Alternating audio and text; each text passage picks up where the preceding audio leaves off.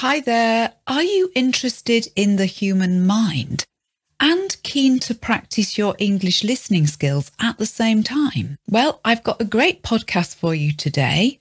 I've got 23 years professional experience of helping people with psychological problems. And today I'm going to talk about a psychological problem that is as common as it is complex, and that is anxiety. By the end of this podcast, you'll have improved not only your English skills, but also your understanding of this particular type of anxiety. I'll give you real-world vocabulary and a real-world context for your English. Hello, I'm Hilary, and you're listening to Adept English. We will help you to speak English fluently. All you have to do is listen. So start listening now and find out how it works. And stay with me till the end of this podcast, and I'll talk about how, as a psychotherapist, I might work with generalized anxiety disorder just with talking therapy, no medicine or pills. So one of the very common problems that people suffer from that I'm covering today is anxiety. That's anxiety. And there are many different types of anxiety, but today I'm going to look at a common diagnosis, which we call Generalized Anxiety Disorder, or GAD, G-A-D. This is so common that you probably know somebody who would fit this diagnosis, or you may have these symptoms yourself. Let's find out. But first things first. Do you know what's different about our Adept English podcasts? Well, it's our unique listen and learn method. And it's really important to make the most of our content and to know what to do with it. So we offer a free course called The 7 Rules of Adept English. And this teaches you how to learn a language and how to use our content to improve your English language skills. Sign up for this free course and you receive 7 videos giving you lots of advice on language learning. So that's the 7 Rules of Adept English, available on our courses page at adeptenglish.com. The course is free, so you have nothing to lose and a lot to gain. Your English language learning may happen much quicker once you've done this course. Let's tackle today's topic then. Generalized Anxiety Disorder, or GAD. Some vocabulary for you.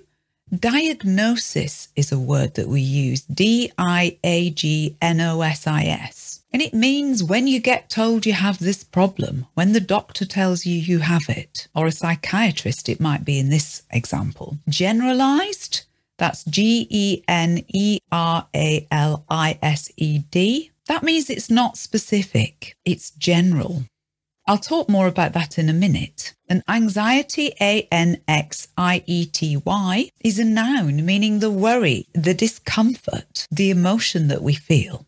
And anxiety is a state of being in fear. We also use the word anxious as an adjective to describe the person who experiences anxiety, and that's A-N-X-I-O-U-S, anxious. So generalized anxiety disorder is quite common in the UK. It's estimated around 8% of people get this diagnosis. Bear in mind too, many people just don't get diagnosed. And 2/3 of the people with GAD are women.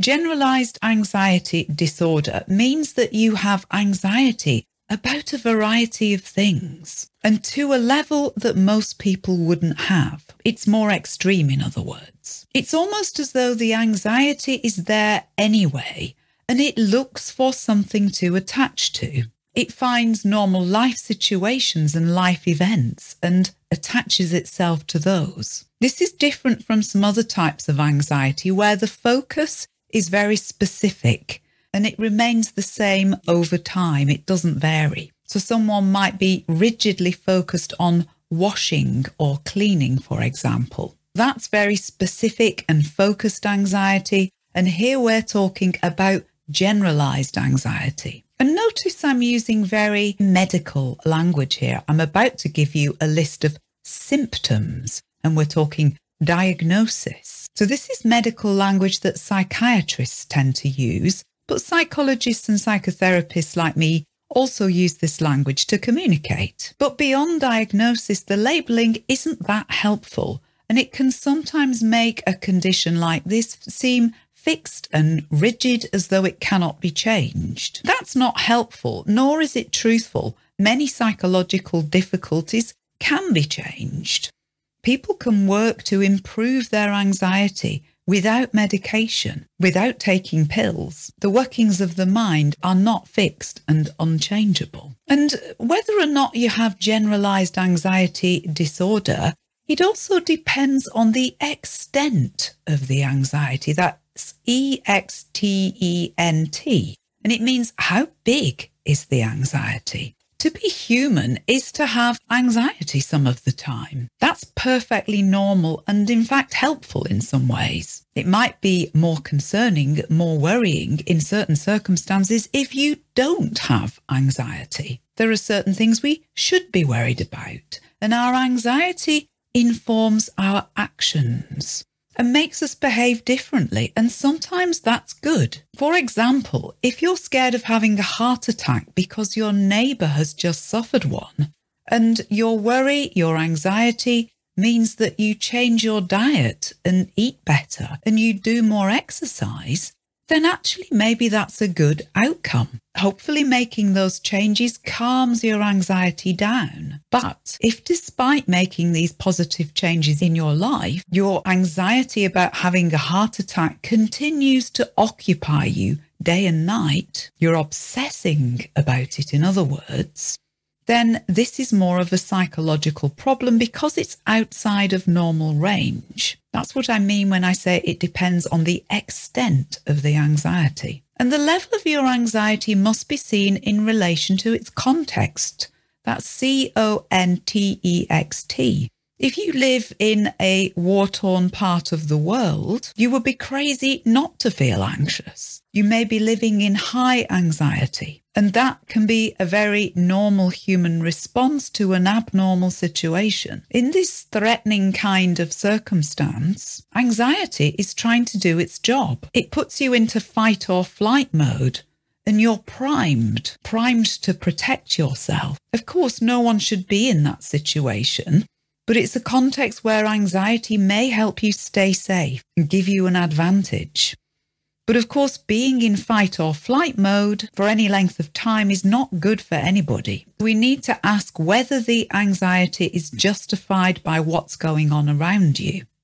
So what are the real-world symptoms of generalized anxiety disorder? How does it impact your life? The word symptoms, SYMPTOMS,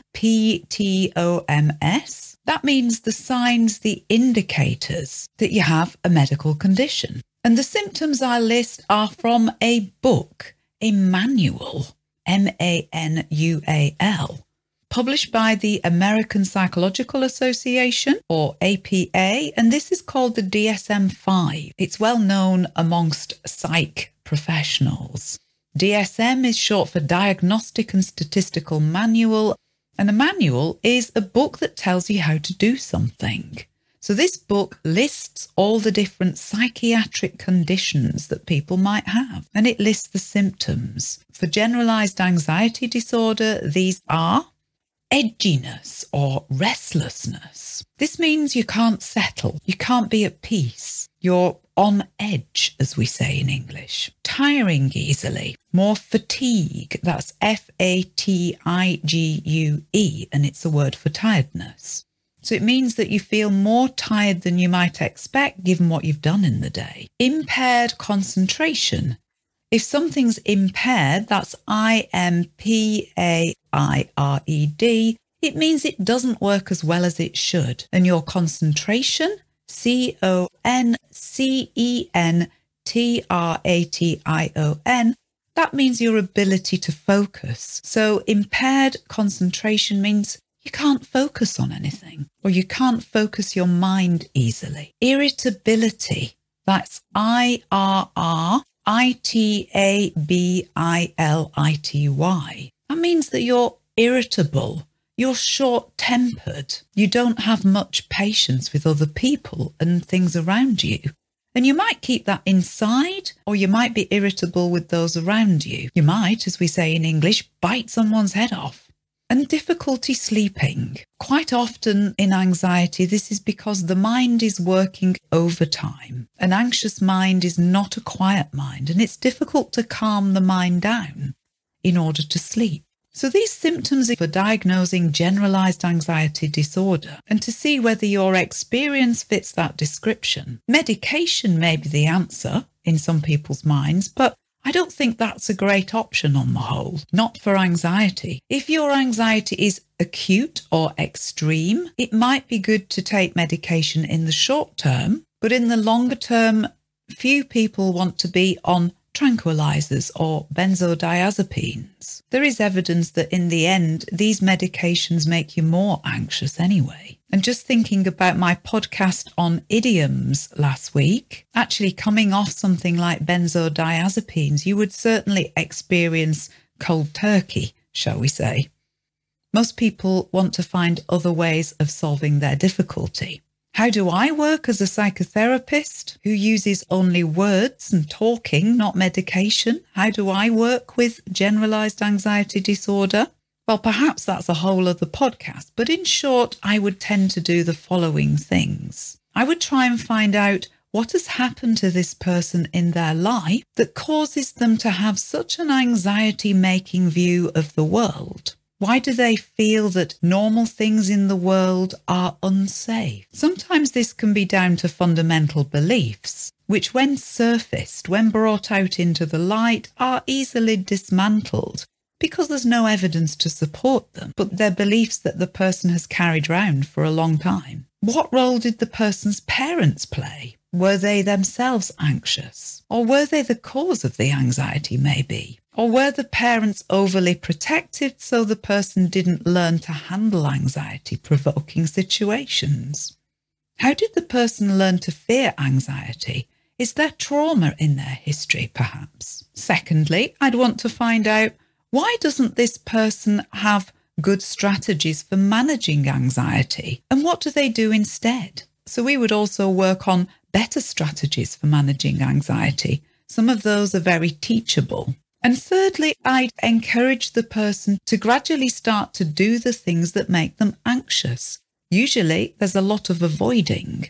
And through doing it and finding out that it's okay, the person will gradually learn that these normal things are not that threatening. Often there's no substitute for experience here. Sometimes this is called behavioural work, and it can take quite a long time. So this podcast is an experiment. Let me know if you like this topic, if it's useful for your English language learning and it's interesting too. Maybe you know someone who has generalized anxiety disorder. So give us feedback if you would like more or if you wouldn't. Enough for now. Have a lovely day. Speak to you again soon. Goodbye. Thank you so much for listening. Please help me tell others about this podcast by reviewing or rating it. And please share it on social media. You can find more listening lessons and a free English course at adeptenglish.com.